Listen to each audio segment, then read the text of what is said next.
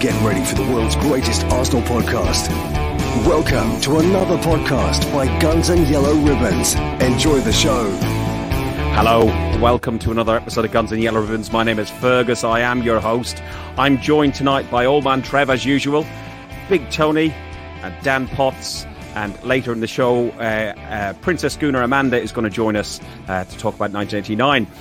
We are going to look at the Brighton game and the experience that we had at the game, the joy being back at the football. And then we got just a season finale roundup where we're going to look at a few different things of who your favourite player and goal, etc., was. Trevor has asked if we could do something about Tony because he seems to talk too much and he's very, very loud. So Tony's audio was a little bit quiet today. So he's going to be doing a bit of ground control and holding his microphone right close to his face so we can try and hear him. But that's, hey, listen, it's Trevor's request. And, you know, the old man, last game of the last podcast of the season, you can't deny him, can you really? Trev, how are you? Yep. I'm fine, thank you, mate. No, I agree. We need to shut him up. He never stops. So, all good. Quieter he is, the better for me because he talks a load of crap anyway. And he can't respond now because his mic's muted. So, let's have fun while we can. Hello, Dan. Hello, Big Tone. Looking forward to this one, actually. Looking forward to this one. We're going to review the season, aren't we? We're going to talk about the weekend. We've got loads to talk about. So, and we're going to have some vastly different opinions. And hopefully it will turn out interesting. And we'll all have a big man hug at the end and agree to disagree. But let's see how it goes, eh? So somehow I think there will be some disagreement in this group. There will be different views. Listen, I've got different views to you, Trev, and you sent me a message after being at the football, and I think it was something along the lines of, bloody hell, you don't have to watch football different to me. And I went, I'll be interested. You know, and that is what football's about. We all have different views, but we all have one common goal, which is we love our football teams and we love meeting our friends and having a beer and meeting up with. Dan, how are you, mate? Haven't had you on for a few weeks. Sorry, I just timed that perfectly, didn't I? I didn't manage to get over and see you at the Tolly. We will talk about the meeting with people in the pubs and stuff in a few minutes. I didn't manage to get to see you on Sunday. Apologies for that, but the Arsenal Stasi stopped all that. So how are you doing, mate? Yeah, all right. Thanks, mate. It's good to be back on with you boys. I always enjoy coming on Guns and Yellow Ribbons. Good to see Tone, good to see Trev, good to see yourself, Ferg. Yeah, it was nice to see people at the game, I must admit, but missed you too, if I'm honest with you. But all different pubs and all different blimmin' directions and roadblocks and everything, wasn't it? So, bit of a mess. But do you know what? It was good to get back to normality, mate, and I'm glad to be back on tonight. Brilliant, thank you. Tony, Earth calling Tony. Are you there, Tony? Can you hear me loud and clear? Yeah, we just clear, can't talk not loud. over you. We can hear you. That's enough. Tony, first thing to say to you is Monday was your birthday. Very happy birthday for your for Monday. Shame you couldn't manage to get a ticket and get down and see us for the game and a few pints. Yeah, but I hope you had a good day, mate. Mate, it was a good day, yeah. Good day with the family. Day at work with the boys is always fun. It's Arsenal only in the office, so it's pretty good, mate. Can you hear me now? Yeah, you're just going to have to keep it very close. I don't know what's gone wrong. It's Trevor. He tampers with my stuff, I'm telling you. Yeah, I know he does. Let me see if I can do something at this end. Because it covers his face up. Right, try talking now. I've just messed around with your audio on there. Can you hear me now? I can hear you better. Yeah, a little bit better. I don't know, mate. The one thing I've never struggled with is sound on this podcast. So apologies if you can't hear me. No, it's fine. Mate, it's fine. It's better. Good day, Monday. Good day. I did have the opportunity to go Sunday. I got offered actually 2 or 3 tickets. Just decided not to go. I just fancied a bit of a break, mate. If I'm honest, took myself away from a few people and just had a sort of a couple of nights on the bank fishing. So yeah, it wasn't that I couldn't go to game or couldn't get tickets. It's just I decided to have a complete weekend break from it all, mate. Clear the head and sort of. Did you catch anything? Nah, did I? Fuck. Herpes. Apologies. That must have been fun time. Oh no, it's I'm on a bit of a bad streak, mate. If I'm honest, Well, we'll change subject, mate. Yeah. Listen, everybody in the chat, feel free to join in. Trev's dropped off for a second. He'll be back with us in a second. We're going to now look at that game that was on the Arsenal Brighton game. I met with Johnny, and I met with Trev beforehand. We went to the Woodbine. We had a couple of beers. Flipping heck, I look old in that picture. I look very, very, very wrinkled in that picture. But you know what? I think it was probably the shock of Trev bought beers. I couldn't believe it. As always. He actually bought beers. Tony, it was 5 whole pints of Guinness, 26 English pounds. You will not. When the messages come across, I'm so glad I was sitting down in my chair because I nearly collapsed. But all jokes aside, we met James Power, who listens to the show. There was Johnny from the North Bank, who's been on the show several times. Myself, Trev, and my brother Rory. And we were in the Woodbine, which serves the most divine pint of Guinness you could ever imagine. Trev, it was fantastic. That feeling when I met you and Johnny outside Finsbury Park, it was spine tingling just to feel that normality. And I'm sure you felt the same meeting with Nunners and all the rest in the Tully as well, Dan.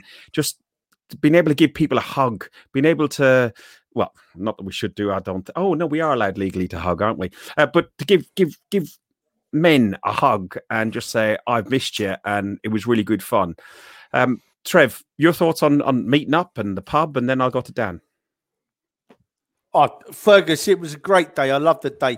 And just going back to what Dan said about the pubs, it was a shame because it would have been a great day if we could have all met up. But the problem is you have to book tables in the pubs, don't you? So once you've booked a table, you're not moving around anymore. So it is what it is. I had to put up with Fergus instead of meeting you. Dan, I lived with that. It was all right in the end. We got by and it was wonderful. We had a few pints in the Woodbine. Then we had a wander past the old girl and headed up to the stadium. And it was just great to be back. It was great to be doing what we've not done for over a year, to just go to a game of football. We'll move on to what happened when we were outside the ground and inside the ground in a bit, I know. But actually going to the pub, having a few beers, talking football rubbish with other football fans was wonderful. I was so pleased to be back.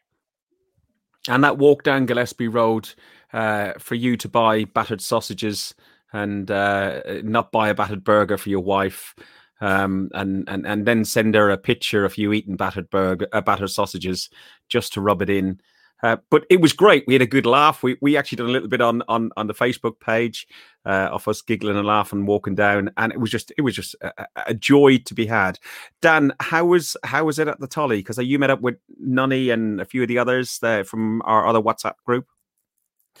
Yeah, well, I mean, to be fair, a couple of weeks ago I met up with Trev, and it was just lovely. I mean, I met him outside the Tully, and we had a big man hug, and we went to the protests, and that was the start of it for me. I thought we're starting to get back to normality, but actually, you know, the game being on, I didn't watch it in the pub, you see, so this was a bit different for me.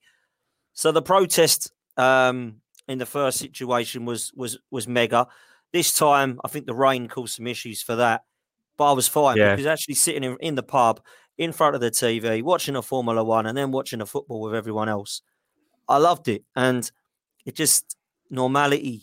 It was normality again, and you forget how you miss that. Do you know what I mean? You forget how much you miss it until you do it again, and you think, "Wow!" And we were quite lucky because Andy knows the landlord from the Tully, so he sorted us out a table outside and a table inside, and we could either kind of take your pick, really. So we had a great time, and of course we got the result as well, which always makes things easier. But it was just great seeing people that I didn't expect to see either, you know, that had come up. I didn't even know we're going to the Tollington, and they'd come up, and people that have seen us from this podcast, other podcasts that I've been on, and social media and stuff like that. Hey, Dan, how you doing? And have a beer with me and stuff. Just can't beat it, mate. You can't beat that. You miss it, and it's the main reason we all go to the football is not just to watch 90 minutes of football. I can't stress that enough. It was great fun. Really missed it. We had a very similar experience in the Woodbine with like people who watched the show. James had booked a table there. There was Nick Ike and Dave Murtha and Paul Ennis. Paul Ennis is talking about man hugging and stuff like that. He's just jealous because all I did was shook his hand. You know, Paul, if you wanted a hug, all you had to do was ask. I would have given you a hug. So, you know, it was great to see you. Absolutely great to see you. Big T, the protest was kiboshed to a large degree. There was a lot of young lads that turned up and put the flares out and they did make their feelings known. But it was raining cats and dogs. You're on a bank on some lake or river or somewhere in Hertfordshire, or you can understand why these people didn't want to go out and get soaked and stay in the Tolly or whatever pub they're in and keeping warm and drinking beer. Mate, totally. Yeah, I think the initial one, obviously, the weather was good and the protest was great. The second one, I think the pubs up being open, obviously people were thinking, well, do I want to leave the pub and then struggle to get a table again? The weather wasn't great. I've heard various sort of rumours about the club. Once they'd shown their ticket, you wasn't then allowed down onto the outside the ground. From the south bridge, you wasn't then allowed to walk around the ground. So for various reasons, I think it sort of fell flat. I think, again, the majority of the reasons was people just didn't want to leave the pub. They were happy to be with their friends and that. But yeah, I don't know. It seemed a bit deflated, if I'm honest. But no, Trev, wait a minute, Ferg. Yeah, I know what you're going to say, Ferg. I'm sorry to cut you off, mate. Yeah, go on. It's right. Arsenal have done their own work, haven't they? They've done their own work, the Arsenal, because we come over the Ken Fryer Bridge and they had the security actually on the bridge. So no one was getting across the bridge without a ticket. Not a chance. It was very strict. So we thought, like many hundreds of others did, I would think, we'll get through here and then we'll walk round to above the armoury and we can join in the protest from there because we were determined to have a protest. But what they've done is they've barricaded the top of the armoury off as well and they wouldn't let you down them steps. So once you were on that concourse, you weren't going nowhere apart from in the ground, you know. So Arsenal had worked it out. Arsenal had done their own work. They double bluffed us. I was gutted that I couldn't get down there and join them young lads because it is important that we protest. I'm determined that I'm not going to stop protesting. Even as far away as I live, I'll still be down there as often as I can, doing my bit. True. Do you think but the Arsenal had done their own work. Do you think they'd done their homework because, more importantly, because Kroenke was there in attendance?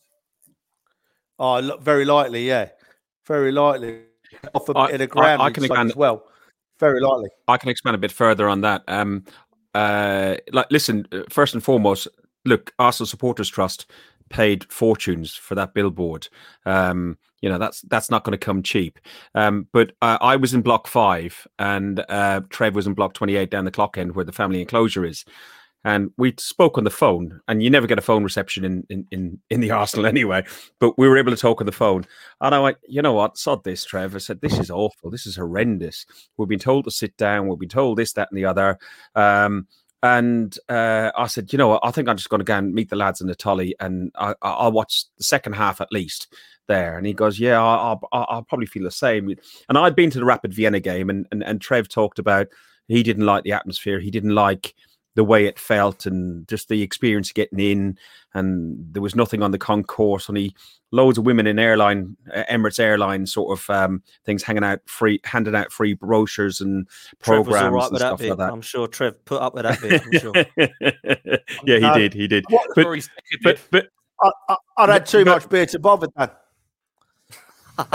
but to be honest, he said to me, all of a sudden he said, oh, look, there's 2 seats beside me that are not being used because all the seats that weren't allocated were covered in bags and so on, and you could see that in the TV. But there was 2 seats side by side that somebody didn't turn up for. Look, if it's something that's happened in their family and it's awful, I feel sorry for them. But if they've actually wasted those seats, shame on them. But it helped me and Trev out. So I went to go round to see Trev, and I just went to go down the back of. Worst thing I told him all day. I just went to go down the back of the dugouts, but as I got closer there was like dozens of stewards, triple railings, and they went, sorry, no, you can't go through here. This is only, this is old security, COVID security because of the press. And I thought, my arse, is it because of the press? It's because Josh is in town. And I had to go all the way around. They've opened the away end so you could go around the whole way. So I eventually did get round and sat with Trevor, and it was disastrous from there on in, really. Yeah, it was. So, Do you know what he did, boys? But, no, he sat there, right? Top of his voice, singing that bloody stupid Aubameyang song for about 10 minutes. Aubameyang. I moved away from him. Aubameyang. I moved away from him. What's in hearing? Trevor, That's what away. You should have just knocked him straight out.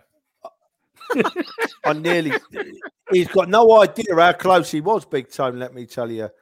It's only because I love him. I didn't. I was clenched and ready, drawn back, and I thought, no, I love the man. I'm not going to fall out. I just moved a few seats down and let him get on with it.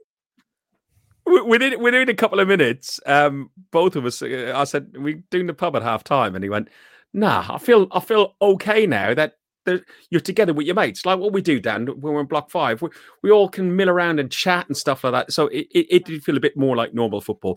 Listen, the one good thing was, whatever about the songs that you want to talk about, and whether you like the Aubameyang song, whether you like Stand Up If You Hate Tottenham, or whatever it be, the support within the stadium for the Arsenal Football Club that were on the pitch was outstanding.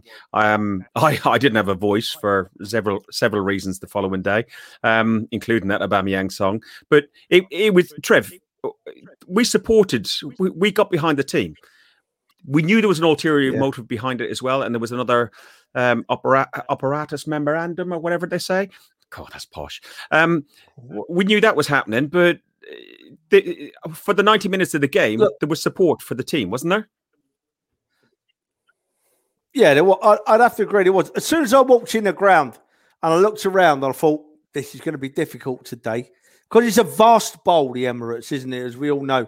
And not only is it a vast bowl, it's a bowl that's designed mainly to make money.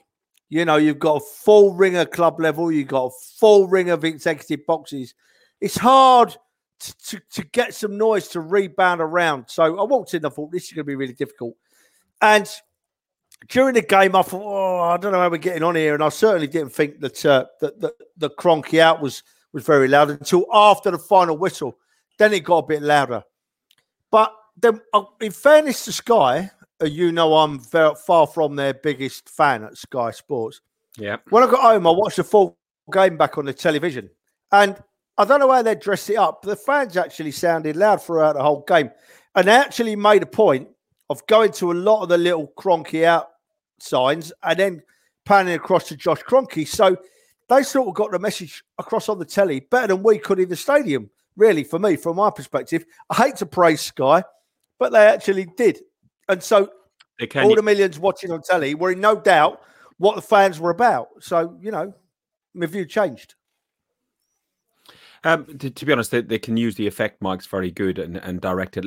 Let's look at the game itself then. So the first half, Dan, I'll ask you first. It was a damp squib, the first half. It lacked any direction, any tactics, any. There was no steal. There wasn't a chance in hell that we were going to score. We would just run around like headless chickens. What did you make of the first half? Then I'll go to you, Tony.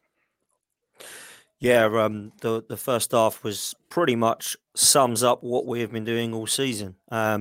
Nothing, and a lot of it. It was boring to watch, unattractive, and it was a game that basically told me, it don't really matter what we do here today, boys, because we ain't got anything to play for. Let's just turn up and get the game done, and we can concentrate on next season. Luckily, the second half did pick up, but the first half for me was poor.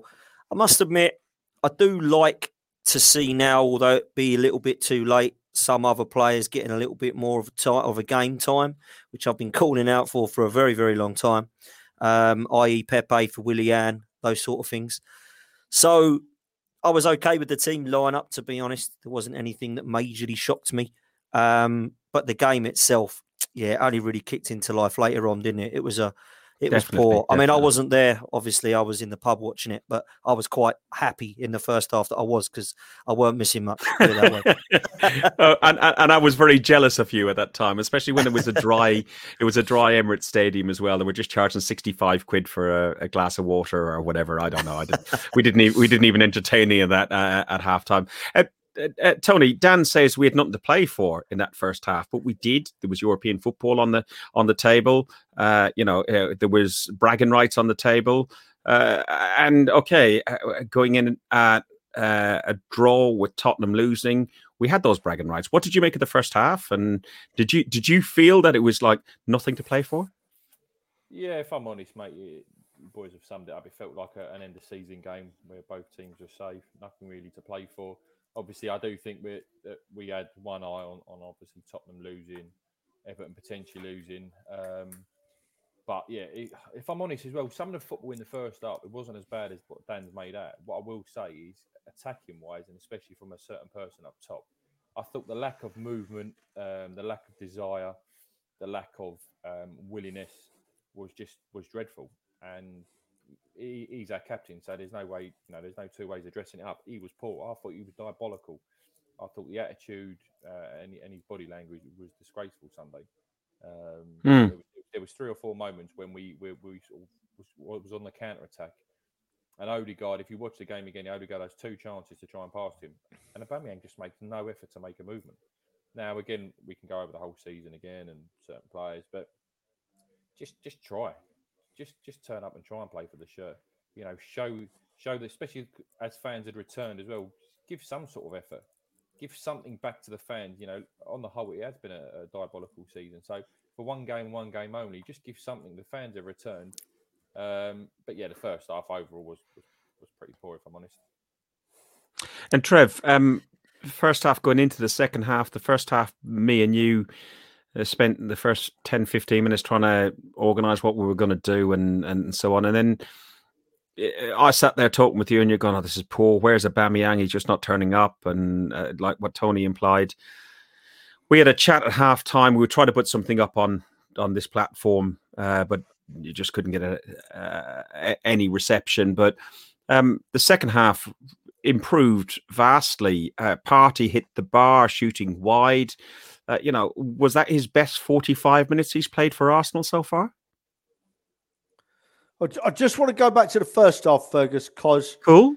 It was a strange first half in that it looked bad. I think it looked really bad, but I honestly thought we were okay up to the final third. We were okay up until the final third, and then the big man Albert just isn't doing it. And I'm not talking badly about him. I just don't get it. Why he's suddenly just not half the player he was? What are you laughing at? What have I done? Nothing. It's just Andy Fink in the comments said Big T is as quiet as the Emirates at times. Cheeky sod. No, listen. So first half, I thought we were good up to the final third. I really did think that the young lads were doing okay, but there was just no threat. We didn't bother their goalkeeper. There was no threat in that final third. Second half, we still played the same up to the final third, I thought. But credit where it's due, the player that's been improving most over the last few weeks, Pepe, took it into his own hands and thought, I'm going to do this myself. And he did it. And he showed us how to score goals. And he showed us most of all what we've been missing most of the season, a threat in front of goal. And as you say, I thought Partey had his best half of football that he's had for us. And at the end of the game, we were well worth a 2-0 win. But we're going to talk about who we need to sign, but we all know where we're heading there, don't we? We all know where we need to be, mate, because our threat in front of goal was, in the first half in particular, was horrendous. Was non-existent. Non-existent. The goalkeeper could have had 6 pints and a cigarette, and he still wouldn't have let one in the first half. He could have come to the Woodbine with us, and we'd been all right. He could. But where I differ to a lot of people is that I thought we were okay till the final third. I thought we built it well. I thought we were okay till the final third, and then nothing. Not even a hint of a threat. Nothing. Yeah, GG Gooner in the comments says the final third has been our biggest issue all season. Now, listen, Dan, me and you have had several private conversations about this next man I'm going to talk about. I've maintained, and I'm very happy if I'm going to be proven wrong, but I've maintained that Pepe is not good enough for a Premier League side, not a top 4-6 Premier League side. I may well be, and I'm happy to be proven wrong in the end. You are. But 16 goals this season, 22 assists, finishing with 5 goals in the last 3 games, suggesting that he could be the key man for Arsenal next season. But I always maintain that he's so left-footed that he has to pull in on his left foot so much. It makes it, I think he's a bit predictable. Thoughts on Pepe? Where I agree with you, Fergus, is the word frustrating comes to mind. Where I disagree with you completely is that I really think we're targeting the wrong lad here to have a pop at, because I think when you look at how good he's been the last part of the season, I know we're coming on to who we think's been the best player of the season, but he did cross my mind because I think he's up there. His stats say he is as well. The guy's not been given enough time, in my opinion, in the team. He's been out of favour of Willian for 2/3 of the season, which I think is a shambolic decision by the manager, and stand by it. He's starting to play him now, and he's starting to score. He's starting to look a lot better. He's starting to look more confident. And if we would have signed Pepe for £30 million, which is probably, maybe even a bit too much for what he's worth, but we're probably more likely to get a £30 million price tag for him if we were to sell him. I don't think he'd be getting as much stick as he did. It's not his fault that he was £72 million. We've only paid £28 million for him, believe it or not, already, because I think it works out just under £15 million per season. So I think he's been really good this season. I think that he can use both feet more than people give him credit for, but he is very predictable on that right-hand side, which is why I quite like to see Saka on the right and Pepe on the left. The other reason I'm going to give him a little bit more credit and a little bit more credit in the bank is that I played football at a very poor level, Sunday League. But one thing I loved was when I played on the right wing when I was a bit younger and a bit fitter and quicker. My right back behind me was consistent every single week, and he was one of the best players in our team. I knew exactly where he was, and the telepathy between me and him was superb. He has had 15 different options to play in front of on that right-hand side. It was Saka the other week for Chelsea. It's been Chambers. It's been Bellerin. It's been Cedric. And at sometimes we've seen other players go out there and try and do a job. Sometimes Willock and Reece Nelson have been playing behind him at times in the Europa League. So he needs to have some consistency around him, in my opinion, as well. And when you look at the numbers... Sorry, can I just cut you go off? on, Tom. As a player himself, he's improved himself. Pull your microphone to your face and take your hands away. Yeah. Christ. Do you also think that, like, as a player, he's improved himself? Because before Christmas, his defensive work rate and all that was dreadful. It was poor. And we could go back to probably the Leeds incident with the red card. Since then, I think his work rate's better. I think he looks physically a stronger player. I've certainly seen a huge improvement at both ends of the pitch. And for me, since the turn of Christmas and that, he has been very good. I do agree with you regarding Arteta. When he had that few game run, he got dropped, and he should have been had more confidence in the play. He should have stuck with him, because he did go 4 or 5 games where he was superb, and then he was dropped. But I honestly think, mate, there's been a change in Pepe since the turn of Christmas. I think physically stronger. It's like he's adapted to the league. It's like he's gone, do you know what? It's about time I stepped up. And I actually think, like I say, since Christmas, we've seen a completely different player. I think you're spot on, mate. And I think it's a great point you make about the Leeds sending off, because I think he did get a telling off by Arteta, but he let himself down. He let the fans down that day. And he could have done one or two things, couldn't he? He could have got the right ump and done a sulk and done a Guendouzi or a Mesut Ozil and either leave the club or just sit on the bench and moan and sulk. Or he could have worked his socks off. And I think he did the latter. I think that in the Europa League, he was probably our best player. And I know that he was getting more game time against the likes of Dundalk and Rapid Vienna and all those teams. But you have got to score against teams that you put in front of. And he was doing that. So I don't think that he is the world's greatest. But I look at him and think he's not the player I'm pointing the finger at moving forward. And I'd said this before, and I know he's played more games than Freddie Ljungberg and Robert Pires did in their first 2 seasons at Arsenal. But if you check the numbers and compare, you ain't far off. You ain't far off at all. So let's see what we've got with this player. He's 25 years old. You know, let's see. Dan, as I said at the start of asking this question, I've openly come along and criticised and said he wasn't good enough, but I am very, very, very happy to be proven wrong. If he turns out to be a superstar player, brilliant. Look, listen, Thierry Henry started and he didn't have the best start with his first 8 or 9 games. But, somebody that came to the club, Trev, that everyone thought was a world beater was Partey, and he's had a slow start. Does Pepe deserve the same sort of leeway as Partey has been given? Fergus, I knew you were going to move me on there, mate, and I'm going to do what I normally do because you got to rewind me back. These boys say things, and I can't leave it. You should learn Dan, by now. And listen, Dan, we can't pay for Pepe is 72 million for a reason. Arsenal can't pay 30 million for a player. If we pay 30 million, we get Kolasinac or Mustafi. Right? We don't want that. That's why we have to pay a bit more, son. In defence of his defensive selections this year, Arteta, I absolutely share your frustration with the selections. I think he's been unlucky at right and left back in that we've had loads of injuries, so the changes have had to be made. We've had injuries all season at fullback. Where I get frustrated is I'm a firm believer that your fullbacks, much like the lads that we know of from the early Wenger days and the late George Graham days, they play better when they play every week as a team. Same 4, same 5, every week, week in, week out. They learn off of each other. As I said, Arteta couldn't do that this year because he's got some injury-prone right and left backs. But where he has frustrated me is he's kept changing the centre-backs.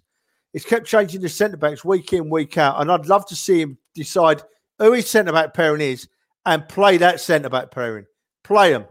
Play them week in, play them week out, and let them learn to play in front of that goalkeeper. Because I honestly think that goalkeeper needs a confident centre-half pairing in front of him because some of the things he does worries me, although he's improving. So I do feel... And lastly, Big Tone. Pepe hasn't been a different player since Christmas on his own. The whole team has been better since Christmas. I'm not a big statistics man, but the statistics show we've been a bad team since Christmas, since January, when we had a bit of a clear out. And I'm holding on to that. I'm really, really holding on to that as a sign that things are improving and are going to continue to improve. I know people have got their doubts. I know it also a lot of it's down to this summer and what we do. But I'm holding on to that little bit of hope that we've seen an improvement this Christmas, and that's going to continue into early next season because Arteta's getting into early next season for me. Let's see how we start, and then I'll start thinking about him after 10 games and see where we are. And Trev, to finish up on this game, look, I know you were really fed up with the fact that we don't have European football and also the bragging rights, which I was more upset about. And you need to go onto our website, by the way, gunsandyellowribbons.com. Tony is going to be putting a couple of blogs up soon. Trev's done a couple of blogs, and we've got some of the other guys from the podcast who are going to put up some of their stories. And it's not sensational; it's just genuine stories. And Trev wrote about his feelings about some people around us who were delighted. I wasn't delighted, but I was comfortable with the fact that we didn't get European football and Tottenham pipped us to the European spot. But listen, what you said there about since Christmas, after our defeat against Everton on the 19th of December, it seemed unthinkable. We were 15th, we're 4 points above relegation and 11 points behind Tottenham. We end up finishing 8th. Our worst finish in 25 years.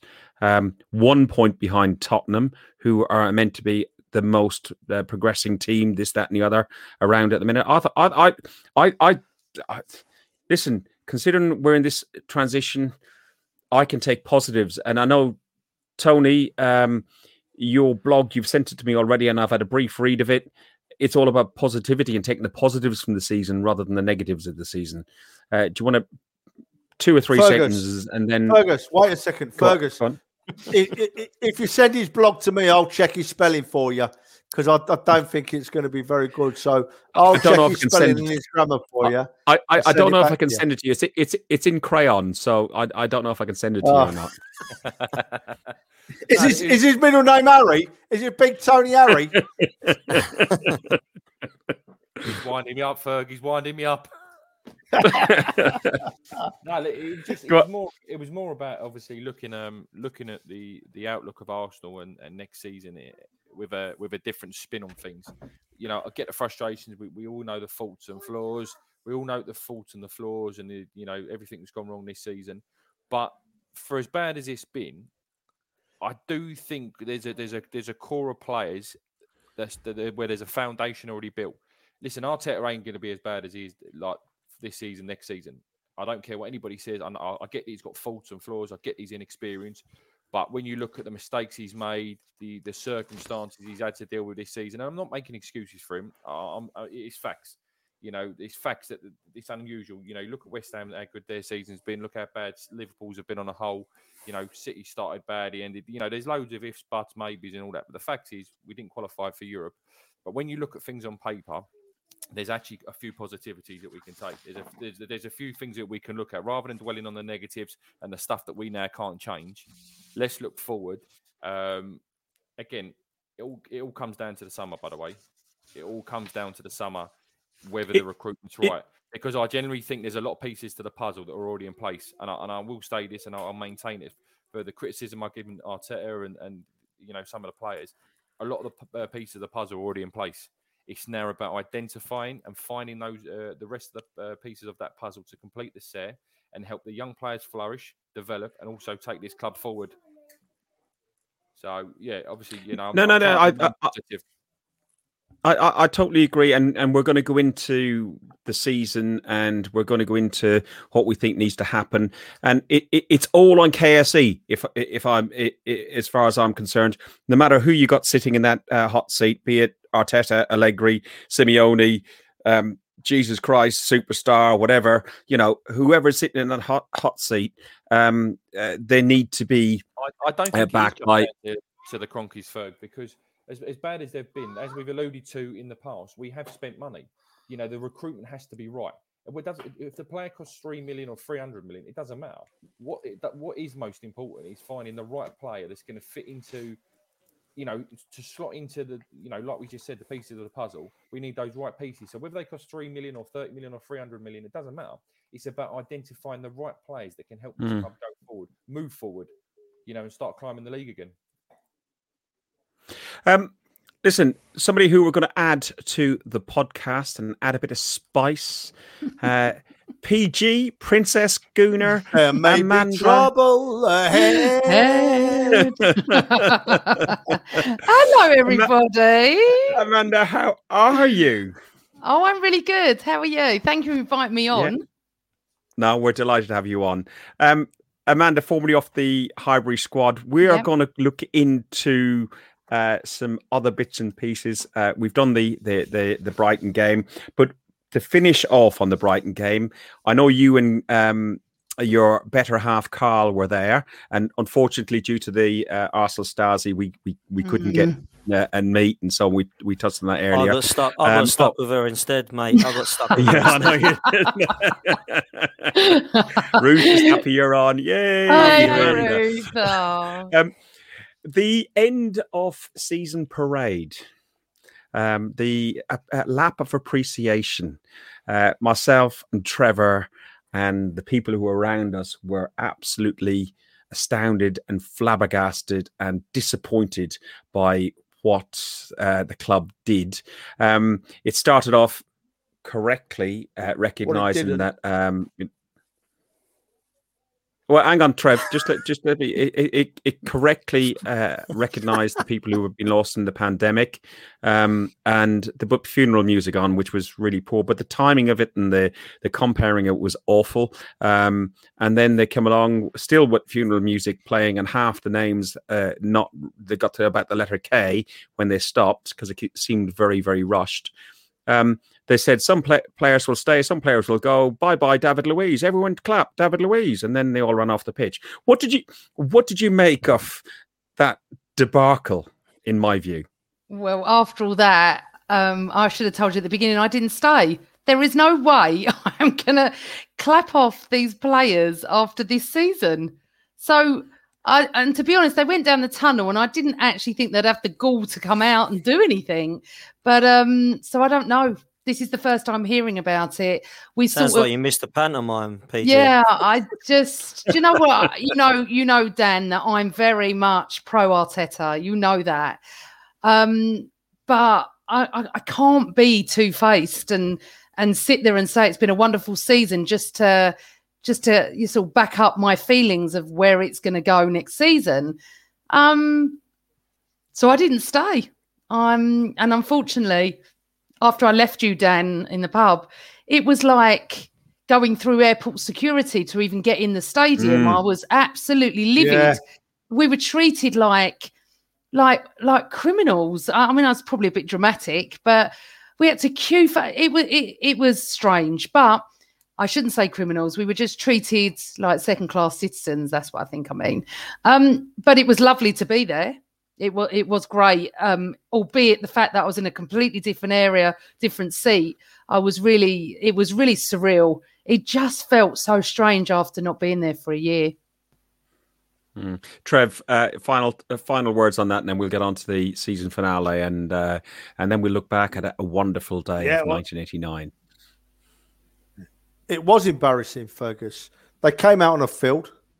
They basically gobbled off David Luiz for 5 minutes. Had a quick clap to the fans. Then just danced their way off the pitch again. They just danced their way. There was kids in the ground. There weren't many people in the ground, but there was kids there who know no better than wanting to show their appreciation to their heroes. And they just walked off the field laughing and joking with each other like we're a little gang of players and we're not bothered about you. And off they went. It was embarrassing. It was poor. And it wasn't just you and me, was it, Fergus? There were still quite a few people around us. And to a man and a woman, every single one of them was stood there thinking, well, what's all that about? What's happened there? They've not even acknowledged us, really. They give us a little clap, but they've not acknowledged us. They've not left the centre circle and said, thank you for coming and paying your good money to watch our crap. You know, it was awful. It was the worst part of the day. And I was already on a downer anyway because, you know, we've all got our opinions on Europe, right? But you boys know I don't miss a game in Europe nowadays. I spent too many years not being able to go. And for the last few years, I've not missed a game in Europe. And the fact that I can't go next year, I was on a real downer. I was proper gutted. Even if it was a Conference League and I was going to Kazakhstan, I didn't care less. I didn't care less. Trev. I've got an hotel booked in Tirana. For the final. And I'll tell you what, if that mob down the road don't get there, I'm still going to go because I'm going to have to go abroad and watch some football. You know, and so just before I shut up, Fergus, it's sort of, it's weird because, we've improved the second half of the season. We've really, really improved in my view. But it's still been a poor season because we're not where we should be. I'm going to have to watch other teams go and play in Europe next year while I'm sat at home with my wife nagging me 2 or 3 days a week. I've got loads of money hidden in a bank account where I've not been able to travel for the last couple of years. Trying to hide it from the Excuse me, Trev. Excuse me. If she finds out we FaceTime. I'm in serious trouble. We FaceTimed your wife at halftime. We FaceTimed your wife at halftime, and we had a quick chat with her. And when I hung up, wait a minute. Cool. Who FaceTimed my wife at halftime?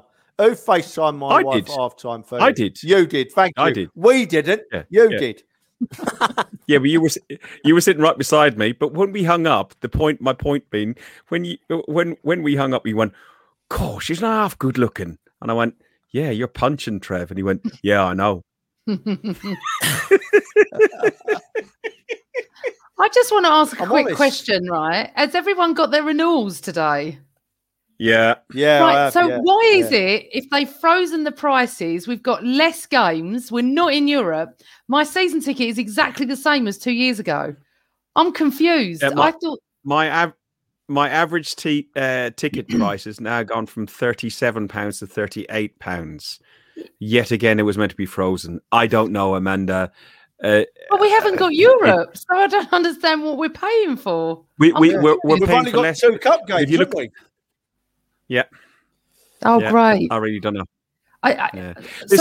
Anyway, sorry, go on. That's just a quick. No.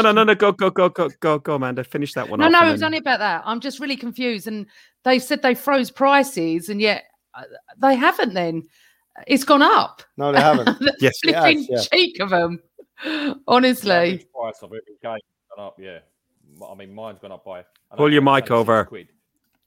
I know. It's only £6 the average price, and it's still less than £40. But when you look like Amanda says, how's the ticket prices gone up when it was supposed to have either froze or we were supposed to get? Because we've got an owner that everyone loves. We haven't got an owner that anyone loves, Daniel, and you know that. Yeah, You're such a little tinker. I took that picture, actually. I stood outside that. That's brilliant by the AST, by the way. Brilliant. Absolutely brilliant. Listen, we're going to look at the season because Trevor was mentioning about the season and everything else and the idea this is the season finale. I'm going to go around you all one at a time. Ladies first, since you're here first. And I will ask you Off first we go and then, foremost, son. I was going to say Dan. It's not on breast size, Trev. It's not on breast size. It's okay. I'd be screwed. Player of the season, please, Amanda. I'm going to lose it in a second. Oh, wow. Really? Player of the season? Well, there's Saka for me. Has to be Saka. But the second half of the season, I'd probably go with Pepe. So... But Saka, yeah. I mean, honestly, he's carried us so many games and he's a phenomenal talent.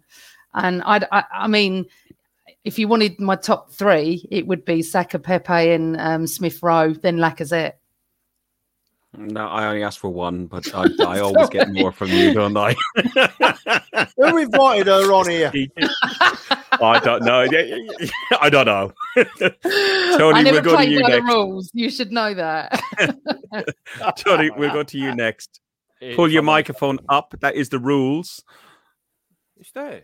It's there. Yeah, but yes, it's That's that way, Darth lad. Saka, mate. Yeah, I think he's been the best of a pretty bad bunch. He's been more consistent than everyone else. I would also say there's a special shout out to Lacazette because I think for a period when Aubameyang wasn't there and we picked up form, with the Smith Rowe, the Sakas, he was, vital to that. I think he was pivotal. Played his part. Yeah, I think when you look at the games he's played without Aubameyang and just in and around those kids, I think they've all sort of raised their games. They just link up well together. I would give special mentions to Lacazette and Pepe, but Saka would be it for me.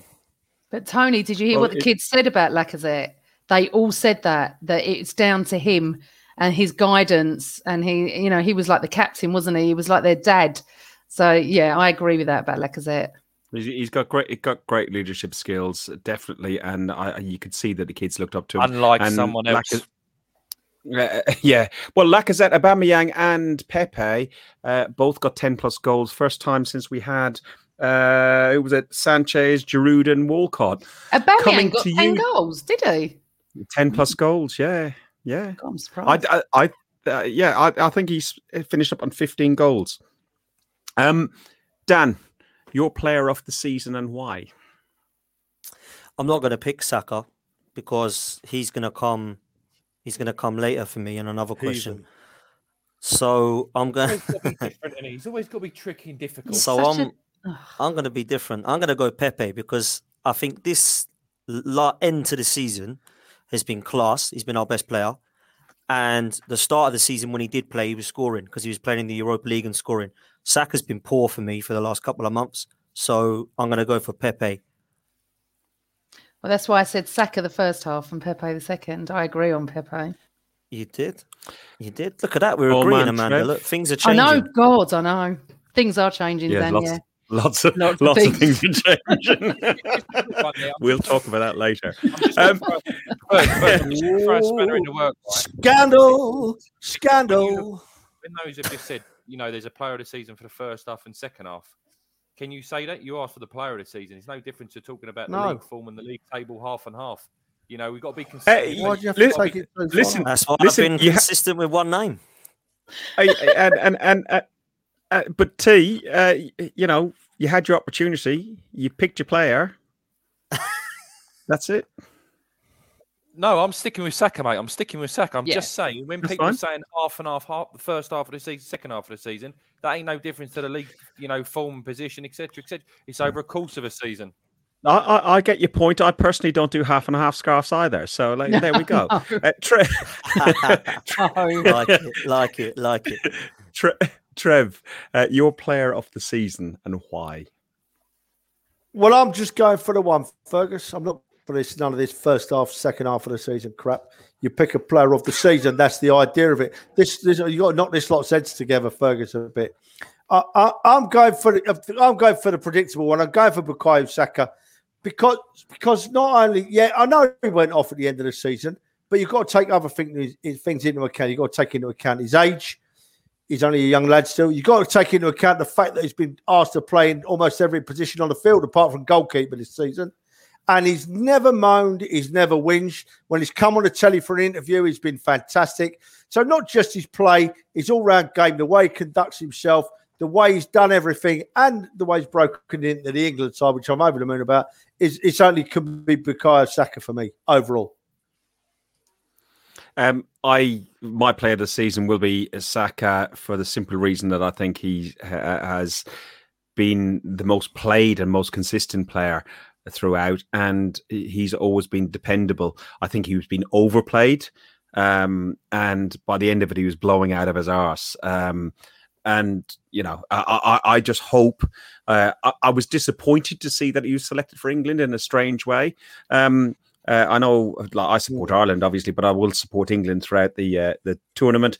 But I was hoping that no Arsenal players get picked because I don't want to see any of them being overplayed and injured. So I'm club before country. Yeah. Just a thanks to Kathy W, who has just subscribed to us on YouTube. If anybody else wants to subscribe to us on YouTube, click on the subscribe and the bell and you'll know when we're talking again.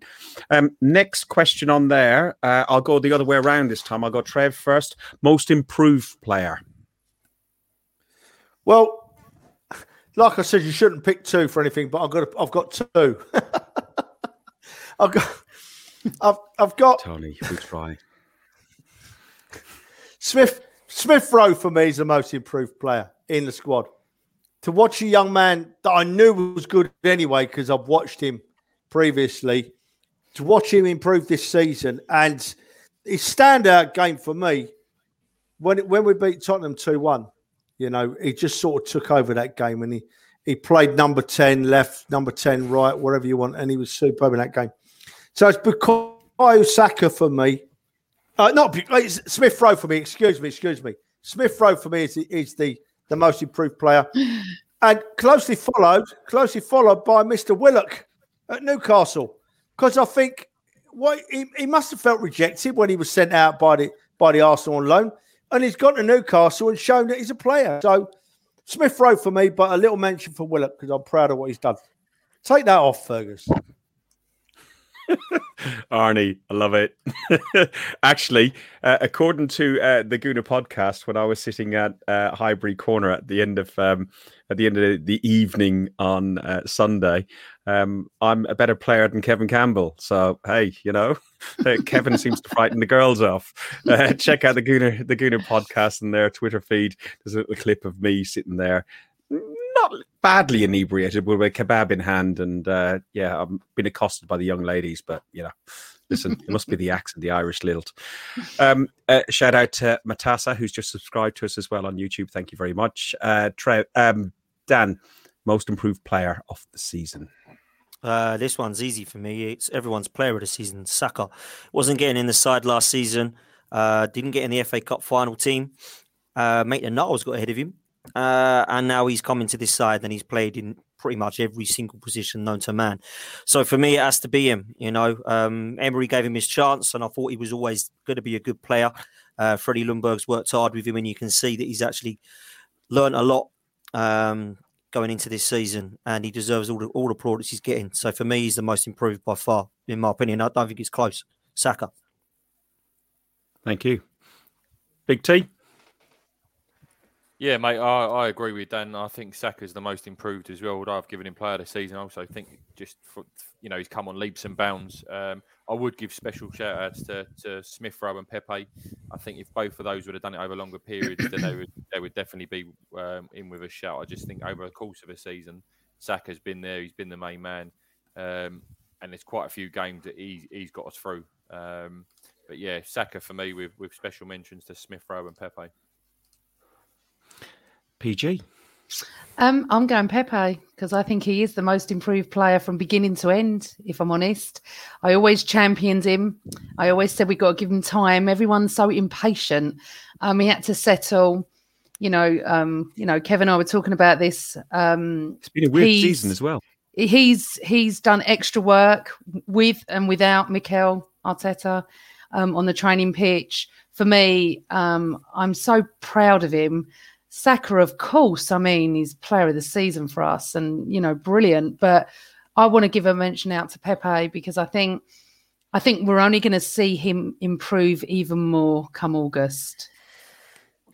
I hope so.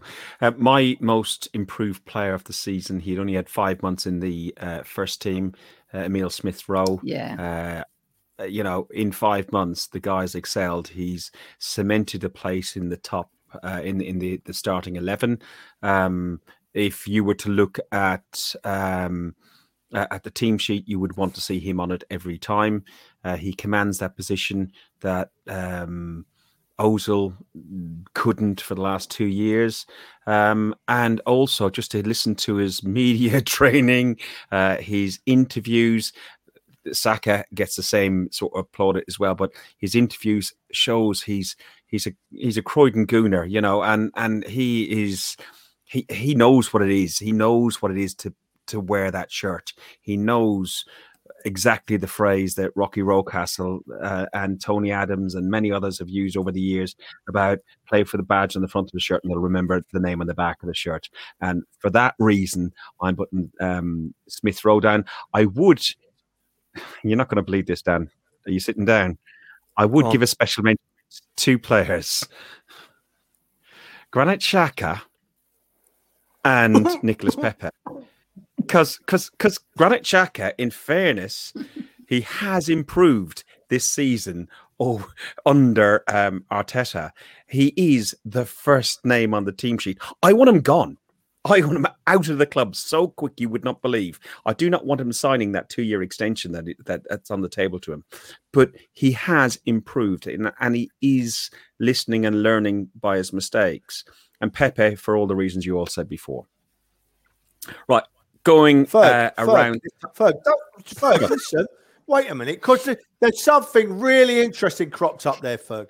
Really interesting cropped up there, right? And I want to ask these Dan, Princess, and Big T because it's just got me thinking. Then, when we've asked about the most improved player in the club, then it wasn't just 1 or 2 names; it was 3, 4, 5 names came up as the most improved player in the club.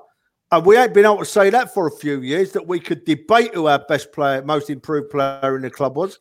So is that a sign that actually things are looking up a little bit and we've got stuff to look forward to? Trev, you could look at it both ways, and that's another topic altogether. So we'll just forget what you said and move on. It could be. If you want to look at it negatively. If you want to look at it negatively, it could just show the quality is diminishing. So, yeah. Listen, before we move on to the goal of the season, Ben Bennett, we bumped into him on Sunday, and it was brilliant to see him. He saw us at the Woodbine. He didn't have a ticket, and he went round so potsy. So, Ben, brilliant to see you. It was really nice, and looking forward to seeing you home and away next season. Right. I'll start with you this time, Dan. Goal of the season. This one for me was pretty easy, actually. Oh my lord! Because I look at the team. You're all right, Trev. United are 1-0 down. Yeah, Man United. Is it really? Sorry, son. I won't cut in again. We'll leave that. We won't jinx that. So, what were we saying? Goal of the season. Goal of the season. The best goal of the season for me was Kieran Tierney against West Brom, because what I do is I always picture the scene and him sitting there in the snow going absolutely nuts because he actually gives a damn with a badge on his shirt. For me, was goal of the season. I think the individual quality of it was sensational. It's a player that I think deserves a mention that we haven't mentioned so far. The other goal that I did think about was the goal in that game. which was the Saka goal, because I think that was probably the best move of the season. Lacazette, Smith Rowe and Saka. But for me, Kieran Tierney, because I absolutely love the guy, and that individual bit of quality was class for me. So I am going to go for KT against West Brom. Amanda, your goal of the season? And I'm sorry I didn't prep you for any of this. It's okay. No, it was really weird because I'm sitting here thinking Kieran Tierney against West Brom, and Dan said it. Everything about Kieran Tierney, everything.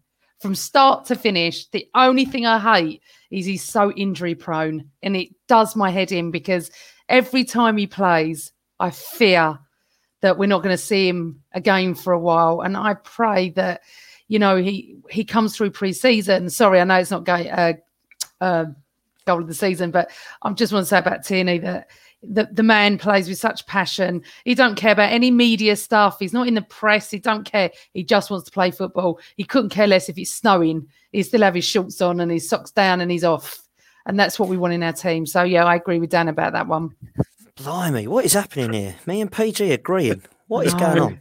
It won't last, Daniel. It won't last. The sky is a very funny colour outside when I'm looking out here. Honestly, it is, isn't it? Yeah. It's really weird. Trev, your goal of the season? I had a little look through earlier because my memory's not so good. And I knew it was there somewhere and I found it. Lacazette's team goal against Sheffield United was the one for me where 5 or 6 passes and we just put him through. All he had to do was stroke it into the net. Reminded me of goals of the prime Wenger era. The prime Wenger era when, what's his name? Wiltshire scored that goal against Norwich at the Emirates. That Lacazette goal against Sheffield United reminded me of that. And I took great pleasure in watching it. So Lacazette for me against Sheffield United.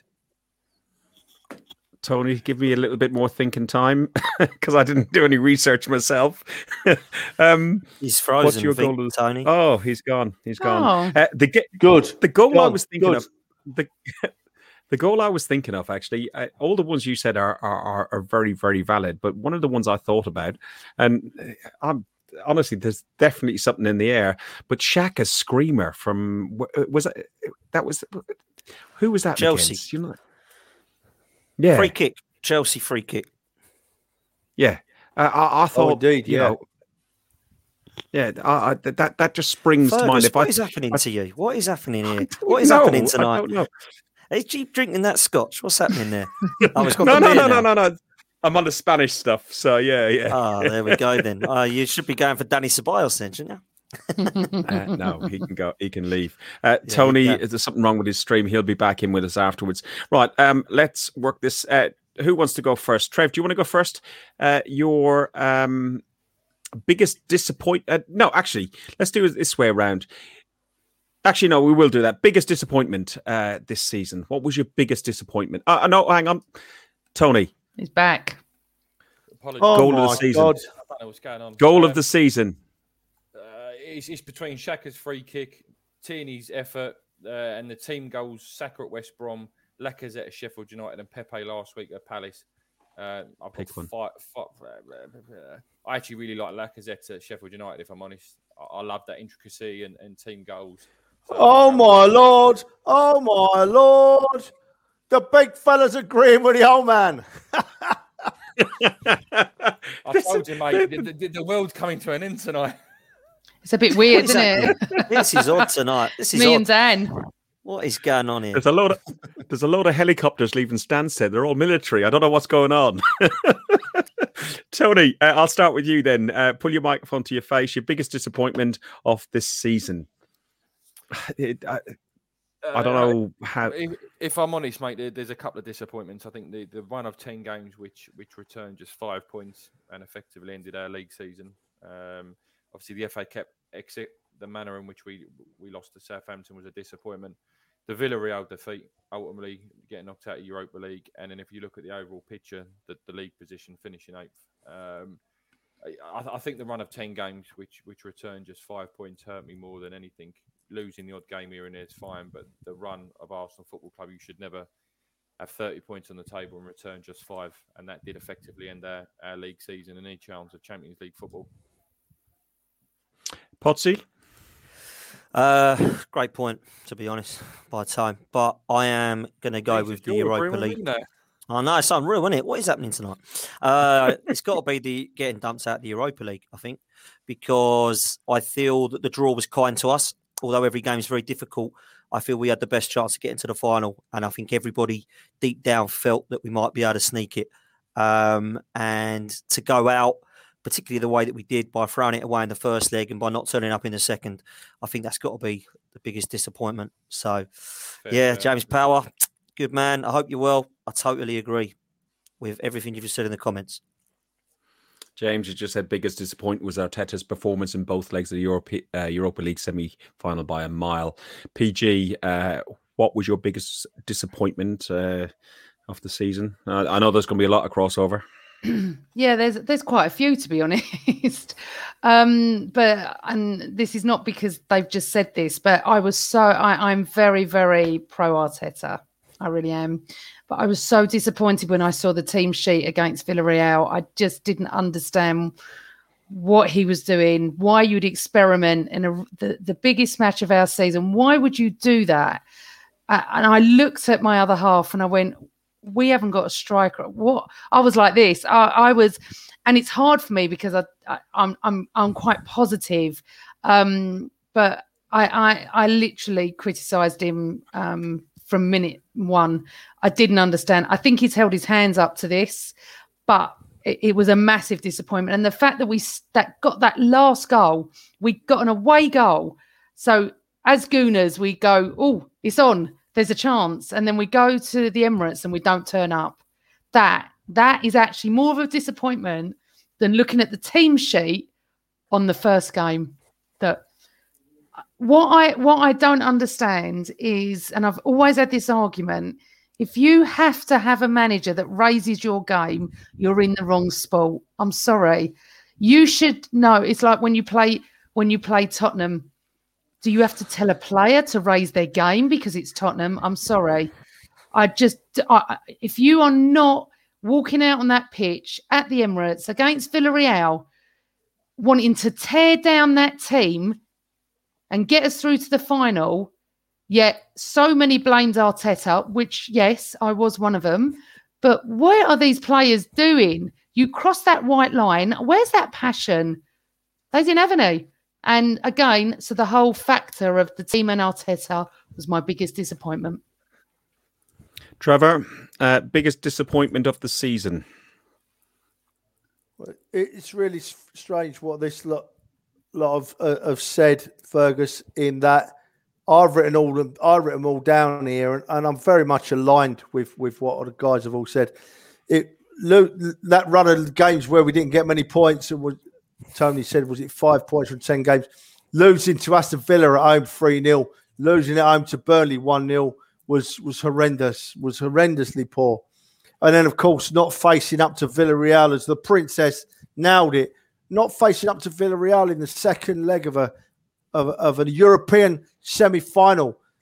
Shouldn't need the manager to tell them how to play the game. They're players, they play football.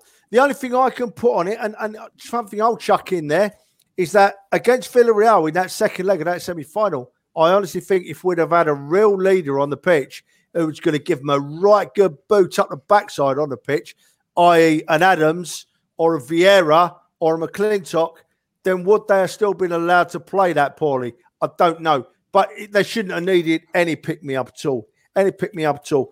The only other disappointing thing, Fergus, and this is directly at Arteta, and as the Princess knows, I'm very much in her camp on this. I'm very pro-Arteta. But Arteta disrespected the FA Cup, and he disrespected our Cup. We win it every other year, and he disrespected it and ultimately cost us a place in the next round, I believe. So their mind, Fergus, very much aligned with what the others say, actually, mate. For myself, Tommy in the chat has got a good point. Willian was a big disappointment. It could have been a masterstroke, because the guy is a talent, but he just wasn't talented for us except for against Fulham. The other one that was semi-touched on was Aubameyang. You don't turn up late for the North London derby, especially if you're captain. If you're going to do that, just chuck your shirt in, chuck your keys, take your Lamborghini and off. Sorry, that is just the lowest of the low on that game of all games. But the game that disappointed me the most and the biggest disappointment was the performance that we put in against West Brom after the semi-final, because we only needed one goal against Villarreal to get through to the final. Yet again, we just didn't have a striker on the pitch. We just didn't turn up and didn't perform at home. And then a few days later, we play West Brom and we smash them off the park. I think, was it, Dan, am I right? Was it 3-0, 4-1? 3-1. Yeah, but Fergus, it's so Arsenal that when we're not under pressure, that's what we do. But I'm talking about disappointment. I was so deflated after that game that if we had just put the effort in 3 days later, 3 days earlier, we'd be on the telly now. We wouldn't be on the podcast right now. We'd be watching the Europa League final. So listen, I don't want to get negged out, but it did neg me out big time. And I spoke with Dan about it afterwards. Dan, talk to you now. Best game of the season. What game did you enjoy the most? Always enjoy beating Spurs, mate. So it has to be that one. I don't think again, that was the quickest response. I mean, it was so disappointing when it going there and Partey had his disaster where he walked off the pitch and we got beaten and it was just down in the dumps. And I was really, really lost my head at that time of the season. And I just completely threw my toys out the pram, came off all groups, came off all podcasts for a week and said, I'm done because I can't lose to this team. I don't accept losing to Spurs. So when we beat them, it's a great day. And everyone enjoys it. So I don't think we've had many highs this season. It's a difficult question, Ferg, because it has been a real poor one. But to say what game did you enjoy the most, for me, it has to be Tottenham at home, beating them. But I do think, and this is by no way means a dig, but I think it depends on your view of where Arsenal are right now, management and everything else, and your view is different than others. So I think that might skew where you say you haven't enjoyed most of the season. I haven't enjoyed most of the season because I haven't been there. But that's a little bit different. Trev, what was your best game of the season? You got to say Brighton last game of the season because you were with me. No, but you made it unenjoyable. That was the worst for him. Yeah, it was. Yeah, that's the next one. Yeah. I'm with Dan all the way. In a season where we if we sort of want to think of things straight away, we remember the lows rather than the highs, because that's the kind of season it's been. Beating Tottenham at the Emirates was a high spot. We all love to beat them. I've already said earlier in the podcast that I thought Smith Rowe came of age that day and started bossing their game. And we beat Tottenham, and that's my high spot of the season, Fergus. Tone?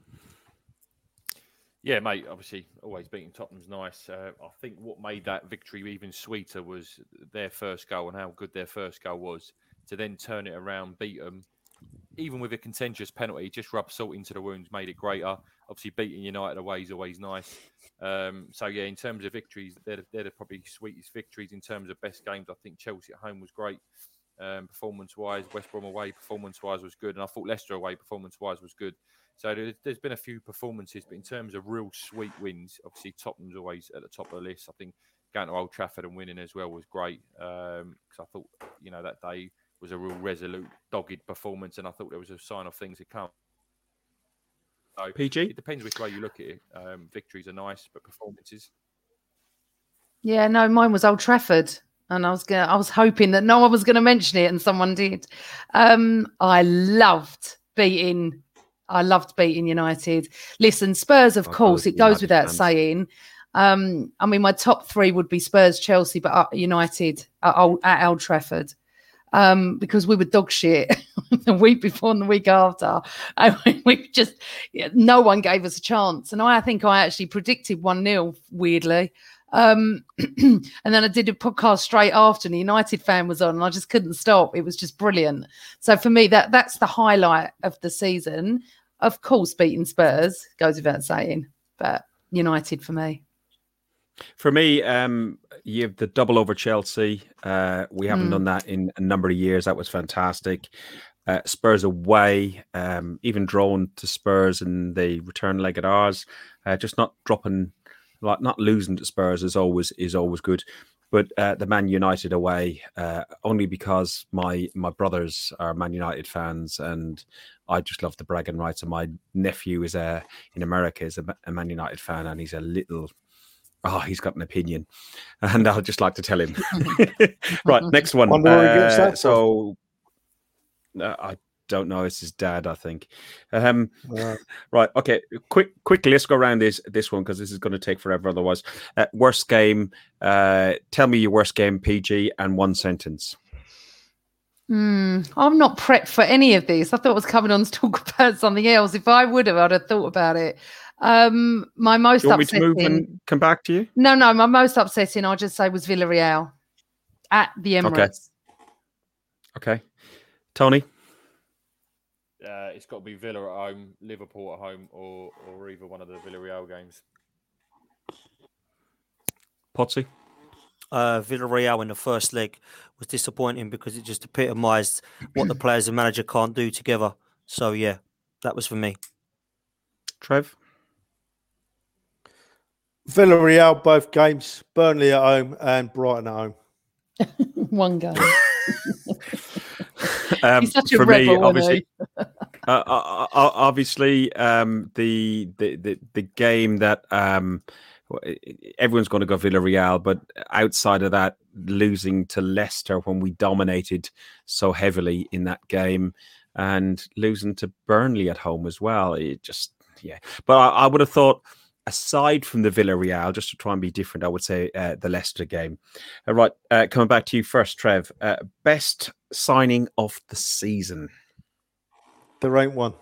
Matt Ryan, because he actually gave me confidence that we got a backup keeper if Leno ain't about.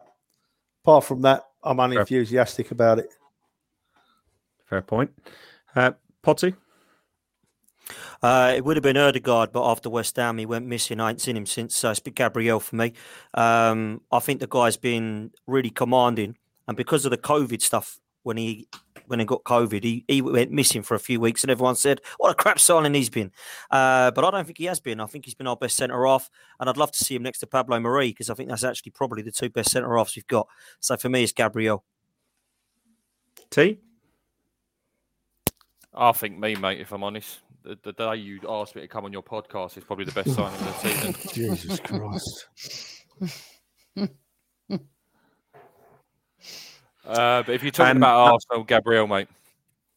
Okay, and obviously PG, we got you in because we're going to push Big T out. You got a bit more time in your diary, and what was you're obviously our best signing this season. But I'm not signed for anyone. What was yours? I'm on loan. Actually, I'm not on loan. We done a loan deal at the beginning of the season. You do remember it? Yes, I got 10p, didn't you, or something? Yes, 10p. I would say Matty Ryan, because he's a gooner and he loved it, and he worked his socks off for us every time he was in goal. Yeah, to be honest, I'd agree. I couldn't think of anybody either. Right, okay. A slight bit more of a debate. I think we've touched on Aubameyang's decline. I don't think we need to go into that. But what do we need to do? We finished 8th in the league. We finished only 6 points behind top 4, Chelsea. We finished 1 point behind Spurs, who are in Europe. We're not a million miles off. There has been some grassroots and shoots of improvement in since Christmas. I know not everybody, we're not all in agreement, but what do we need to do to improve and become top 4 contenders? What do we need to do if we are to stick with Arteta or not, whichever your view may be? What do we need to do what does Arteta need to do to bring you back on side? And I'll go to the man who is obviously clearly on the fence, Dan. Answer. What we want to do, what do we need to do? Sorry, was the question. Okay, if you want me to be realistic, then I will be. I'll be unrealistic for a second. What we need to do is start again, and I'm talking owners, board, manager, completely, in my opinion. That is what I would want to do. That's not going to happen. So we need to be realistic. If Kroenke stays and this board stay, then we need to go and get Antonio Conte, who's free now, because he is the only hope we've got of challenging with top 4 next season. Because Liverpool will be back, Chelsea will spend and they'll be in the top 4. Manchester United will spend and they'll be in the top 4.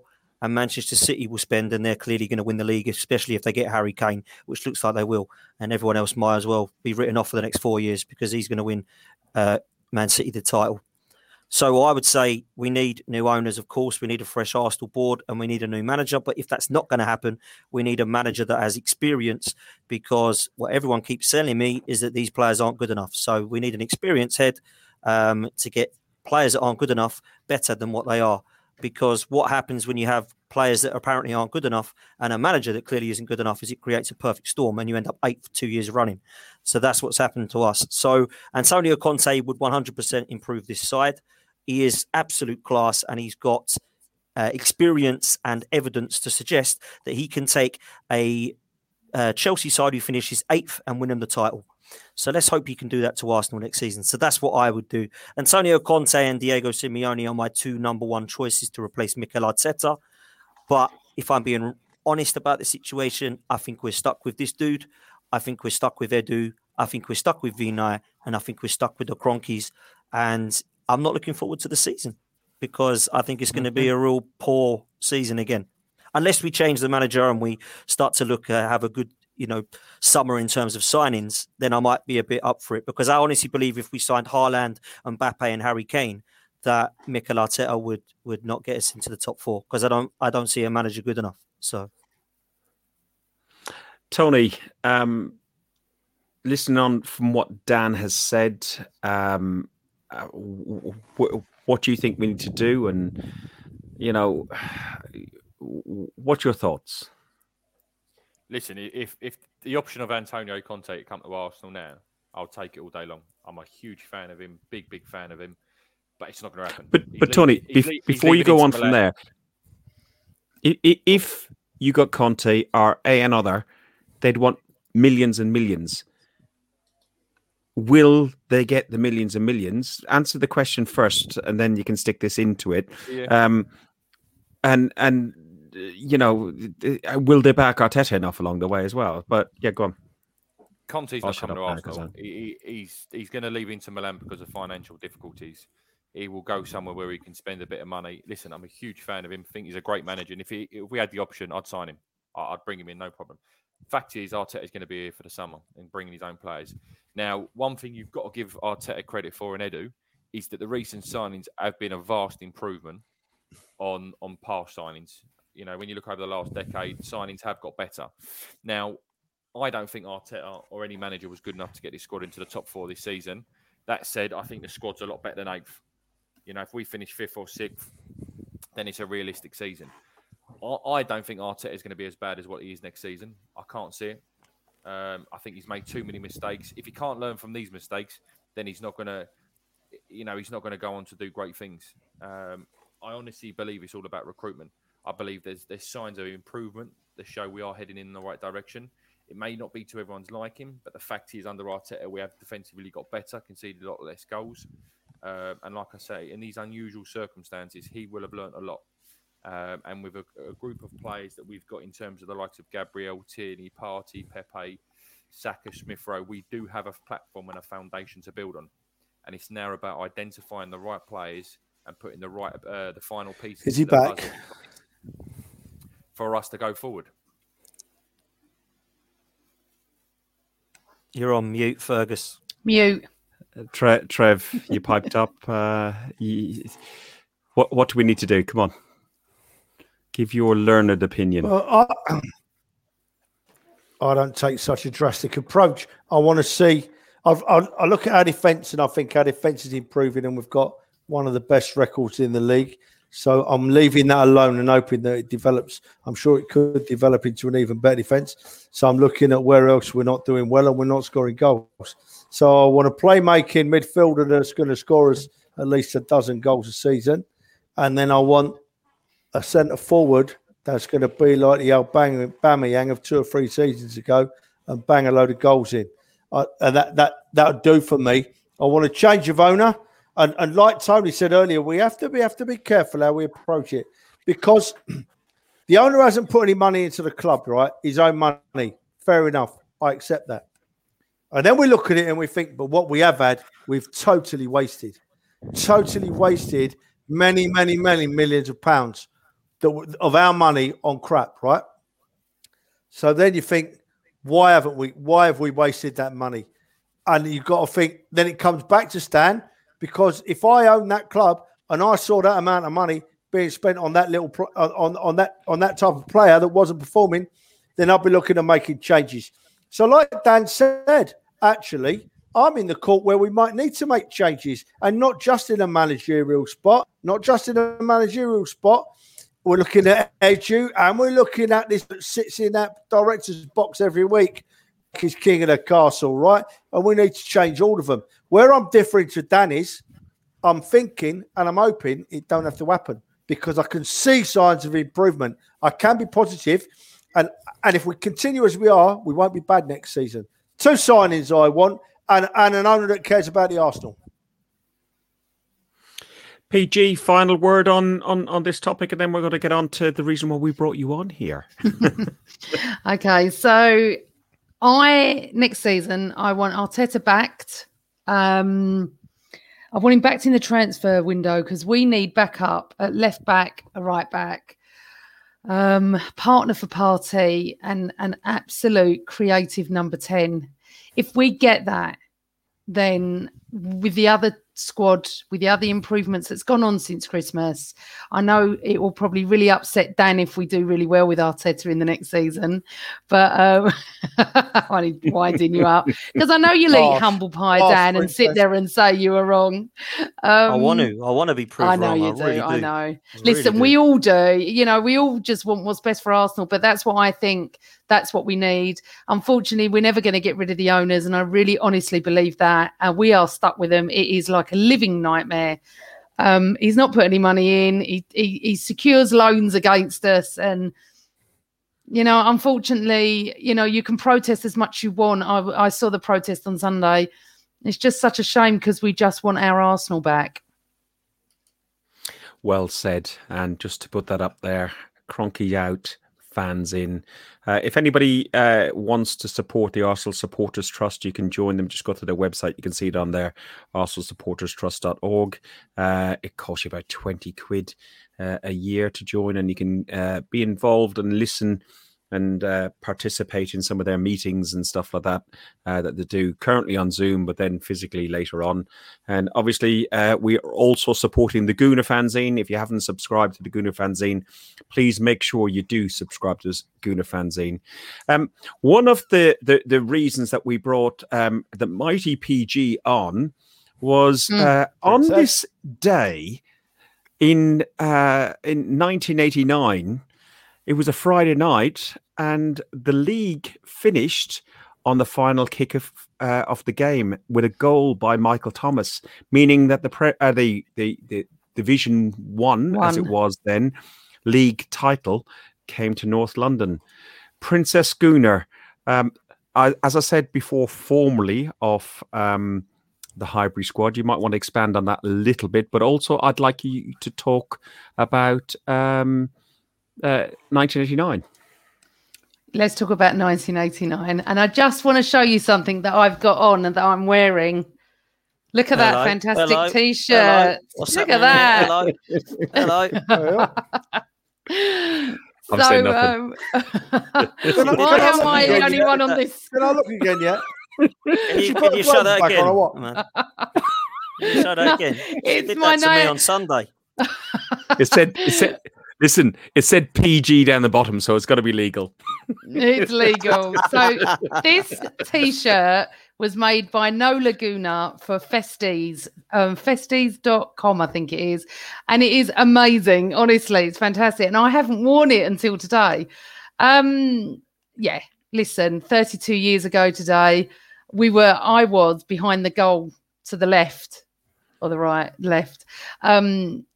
Now, 32 years ago now, and it's It's just the best footballing night of my life. I can't ever see it being beaten unless we beat Tottenham in the Champions League final in the last moments. Would that ever be beaten? But for those that don't know, Anfield in the 80s was like a fortress.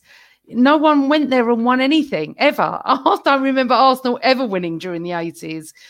So to do what we did in the last game of the season with virtually the last kick of the ball has to be the best ending of any Division 1, Premier League, whatever you want to call it. I don't care what City say about Aguero. Yes, that was phenomenal, but they beat QPR at home. It's a totally different aspect. And I've got many City fans that I argue with about this. It was just amazing. I did write a blog about it. I don't write blogs. It's my only blog and probably the only one I ever write. And I put it on Twitter today and everyone's really enjoyed reading it because it's from my perspective. I left Essex at 10 o'clock in the morning because my dad told me about the roadworks, told us, and we all moaned 10 o'clock in the morning for a 7 o'clock kick-off or 8 o'clock. I can't remember what time it was supposed to be. And honestly, it took us about Princess. It took us 6 hours to get there. My dad was so right because when we were in our seats at the Anfield Road end, half of it was empty because they were streaming in Gooners during the game because everyone got stuck on the M6. But so many funny things happened. I mean, there's one thing my dad told me today that I didn't even know happened. I couldn't remember that on the way home, we stopped off on a service station and we have some food. And next to us was George Graham's children. I didn't know this. And I don't remember the conga either. That's something that other people have written about. I don't remember that. But one of the funniest things was... How old? You'd only been what? 3. Yeah. I was 19. I was trying to be careful there. I was 19. But honestly, one of the funniest things is when we got to Anfield about 4 o'clock, you think we'd been travelling since 10. There was no Gooners around. No one. There was just us. There was about 6 of us. Huh? Where was Trev? Trev, where were you? Oh, Fergus, I was watching it at home, mate. I didn't go. I didn't think we had open hella going through. I didn't go to many football matches in them days because I had young kids. And it's the biggest regret of my life because I could have got a ticket and I could have gone. And I didn't go. Wow. And the Princess is right about what happened. Princess, I think off the top of my head, people could check. I think it was 15 years since we'd won at Anfield, the Arsenal. Oh, I've got. We hadn't won do you know what? 15 years. Well, I'd have been 4 then, wouldn't I? But what I wanted to say was when we got to Anfield and no one was around, they weren't ITV then. I think they were London Weekend Television. I can't remember, but it was the ITV camera crew came looking for Gooners and there was only us, and then Tom Watt turned up. And we were interviewed at Anfield at 6 o'clock that night. We were supposed to be going on the pitch, but Liverpool wouldn't let us in. So we had to do it outside. And it was surreal. There's so many things. I can't even remember what I did last week. Yet I can remember 32 years ago today exactly, how I felt, what went on. I remember saying to my dad when Thomas missed the first chance, can we go? I cannot see Liverpool lift it. I can't cope. We're so close, but can we go and miss the traffic? My dad looked at me and went, we don't leave early. No, we never leave early. And we don't. We never left Highbury early. But I was so pissed off. And when I met Michael Thomas and I interviewed him, I said to him, why couldn't you have scored the first one? Why could we have not enjoyed it? But no, you had to miss that and dash our hopes. And then the rest is history. But it was just, and then the weekend that we was all at Islington Town Hall and it just carried on for days. And the one thing that Tottenham will never, ever, ever experience what we did. The amount of trophies we've won over the years, they'll never experience it. Can you imagine being a Tottenham fan that night? Can you only imagine? Thomas has missed. We got about 3 minutes left or whatever it is. You're sitting there, aren't you? Straight away. There's no social media in 1989. There's no mobile phones. There's nothing. Can you imagine the amount of messages we would have got as Arsenal fans from all our Tottenham mates at that moment? Because they always go too early. And then and that's probably the beauty of that's probably the beauty of what it was, because it was one of the few games that was shown on TV. I wasn't really. I'd just come over to London, and I wasn't hugely into the football. He had obviously had the Hillsborough disaster as well, which delayed that game. But it was just like it was. Everybody could see it. It was every pub. It was Friday night. Every pub had people had tellies on pub tables just to watch the game. Dan, Tony, finally on this one. You've seen the movie, you've seen the film. Obviously, not old enough to be around. Well, Tony probably. He said he went to football. He was 18 months old. But I'm joking. I'm taking the mick out of you, Tony. But did you go to Anfield? Just no. The first game I ever went to, I was 18 months old, and I went to numerous games as a kid. Dragged across to the North Bank, but Anfield definitely wasn't one of the games I went to. I've had family that went. My only memory of that game was at the end at my nan and granddad's house. All the family was round, and then just at the end, jumping up and down, celebrating with champagne. That's the only memory I have of it. I don't have no memory of the game live. It's just that moment where I was in my nan and granddad's living room, and the family were jumping around, spraying champagne and popping champagne. So that's my only memory of the day itself. I was 2, 3. So, yeah, I've got no memory, but obviously, you know your history, you learn your history, and you know everything that happened on that day. But in terms of a season ticket holder, if there's one game I could have ever gone to in my life, that was it. I just wish I was around old enough to have gone to that game. The stories my uncle tells me, parties at the service stations and that. Yeah. Just everything was just that game.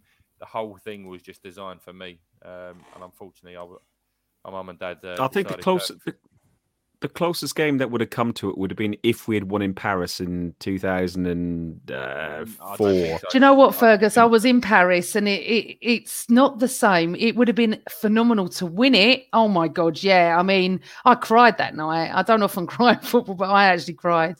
But it's not the same because it's the whole build-up. It's the whole everything. The fact that you're going to a fortress, it was just hilarious. But one thing I forgot to tell you was on the M25 on the way home, we caught up with the coach. I had the coach next to me with all I remember is Nigel Winterburn holding the trophy, jumping up and down. They pulled off to Southgate and we carried on round to Essex. So it was...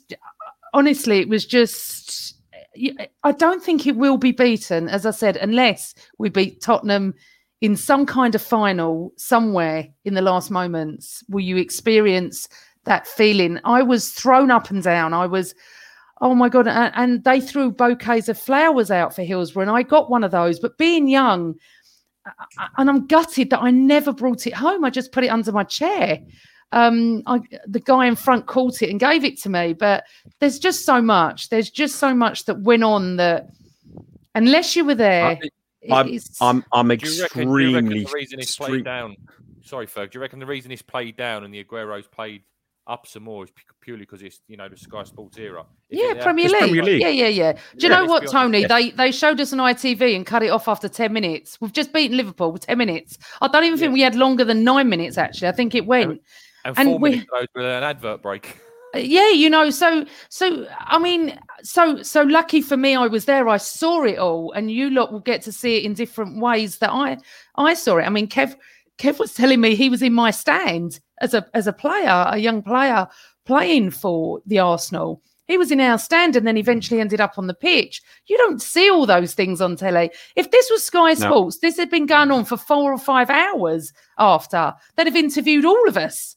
So, but it is something that it is such a shame because I'd have wished more were there because it is the most amazing night in Arsenal's history. My dad was at 71, both. He was at Wembley and he was at Tottenham. And we asked him. Trev was probably with him, actually, I think. Trev was probably with him. 71, Wembley. 71, yeah, he would have been. And he Tottenham. would probably be about 45. He would have been about 45 about then, PG. I was 39, Fergus. All right. But my Dan- dad was asked, though. The Oh, only you reason I'm actually finished saying on your this, sorry, dad, Ferg, yeah. my dad was asked, because for me, I thought he would say Tottenham that night we won the double in 71, because he told me stories about that. See, now their game I would have loved to have been at. Oh, my God, would I have loved to have been at that? The way people talk about Anfield, loving to be there. But he said that Anfield just edged it for him. And I think being with me as well, I suppose. But, yeah. Dan, there's only 1 minute to go, mate. Honestly, 1 minute. You've probably, you've probably, we are going to close, but just your final thoughts on the 89. Yeah, sure. You've seen the DVD, and then we'll be out of here. Yeah, I think when you look at it, it's going to be 10 million trillion times better than the Aguero situation, purely because you're playing the team that you have to beat in a game that no one's given you any credit for and given you any belief that you're going to do it. Yeah. So I think it has to be one of the greatest ever, the greatest ever Arsenal moment in history. I was like Tone, I don't know how old Tone is now, but I was 2. I was born in 87, so when Rocky put that goal in against Spurs, I was born. And then 89, I missed out on my earliest memory was 93 when we beat the Sheffield Wednesdays, and then Palmer in 94. That was probably my earliest Arsenal memory. So I missed out, but I would have loved to have seen it. It's just amazing ending to a season, and one that I don't think we'll ever see again, personally, by anybody. I think it's outstanding. Bev, I'll give you the last words then. Go on. Oh, well, it's simple, Fergus. I've loved just sitting here listening to all this because we're all Arsenal fans and we love to hear stories like the Princess just come up with. It wasn't the greatest ending to an Arsenal game ever. It was the greatest ending to a game of football ever. There's never been better, Fergus. There's never been better than that. Two teams at the top of the league. Liverpool very rarely beaten at home. People of not of that era don't realise just how good Liverpool were. You didn't go to Anfield and win, and you certainly didn't go to Anfield and win by 2-0. You know, and George Graham let us down a bit because I can remember George Graham predicted we were going to win 3-0, so he was wrong. But I dare say he'd take the 2-0. He'd take the 2-0 instead of the 3-0. George Graham. It was the perfect performance. Played 3 centre backs when we all didn't expect him to. We all wondered what he was doing. Then halfway through the second half, he changes it. He takes Steve Bold off, and I just wish I was there like the Princess was. There's other stories I can tell you, and there'd be brilliant stories, but they won't quite match that, you know. And we are the Arsenal, and we've been involved in so many great games like that, Fergus, more than any other team. 79, amazing. I was at Wembley in 79 to watch us beat Man United. As Princess rightly says, it doesn't quite match 89, different circumstances. But by God, it was the best finish to a cup final I've ever seen. You know, 71, I can remember as a kid, I wasn't allowed to go. We lived in Tottenham as a kid. And I watched the High Road filling up all afternoon. Tottenham High Road, normally full of Tottenham fans. You didn't see a Tottenham fan hardly. It was full of people walking from Islington down to Tottenham. But I've loved listening to that, Princess. Thank you very much. You've made me very jealous and a bit sick, really, because I could have gone to that game and I didn't. I didn't have the bottle to go, and I'm glad you did, and you were there to tell us the stories. And just to sum it up, Fergus, what we've just talked about is a massive reminder to everybody that we are the Arsenal. We are the best. You know, other teams may have won a bit more. We are the best. And all I ask is our fans stay patient. They will return because everything goes in circles, and the good times will return. Hopefully in my lifetime we'll return, and I'm sure we will. The only thing I ask now in my lifetime, and I say this with all seriousness because it makes me sad, is I want to see us win the Champions League. So I want to see us improve, and I want all the fans of my era. We've seen everything, my age. I've seen the Arsenal do everything. You can't name a thing that I've not seen the Arsenal do, but I've not seen us win the Champions League, and that's all I ask. I'd die an happy man tomorrow if we won the Champions League tonight. So thank you, Princess. Thank you, everybody. Keep the faith. Up the Arsenal from the old man. I made myself bloody cry there. Right, listen. We've really enjoyed episode 183 of the podcast ones. I think it's about 250 overall podcast we've got on video and audio. It's been a really difficult season for loads of reasons, right through lockdown and personal reasons, and just trying to support a team with no fans and everything else. But the one thing that I've really enjoyed is the support of my fellow Gooners, Dan, Trev, PG's on here today, and Tony. It's been really good. It's been good to have friends and share a common love and a common goal and direction that we like, and something to talk about. And I thank you all in the chat. We do see lots of regular people: James, Heath, Truls, who hasn't been here tonight. He's probably watching the crying in his beer over the Europa League. Andy Fink. Arnie and loads more, which I won't run through the whole lot, but we do really thank you for your support over the last season. We're probably going to take a little bit of a hiatus for at least a month. I just need to stop for a little while. Football comes back on the 14th of August. I'm sure we'll be back before then, but thank you very much for all your support. Thank you, T, PG, Trev, Potsy, for joining us tonight. Really enjoyed it. It's been a long one, but I think it's been worth it. And for the people who've stuck with us throughout the whole night, thank you very much. And the ones who are listening back and watching back, I hope you enjoy it. Please do tell your friends about us. We are genuinely just Arsenal fans. As our motto says, is for Arsenal fans, by Arsenal fans. Thanks very much. Have a great summer. Keep safe, and up the arse. You've been listening to Guns and Yellow Ribbons, an Arsenal podcast by Arsenal fans for Arsenal fans.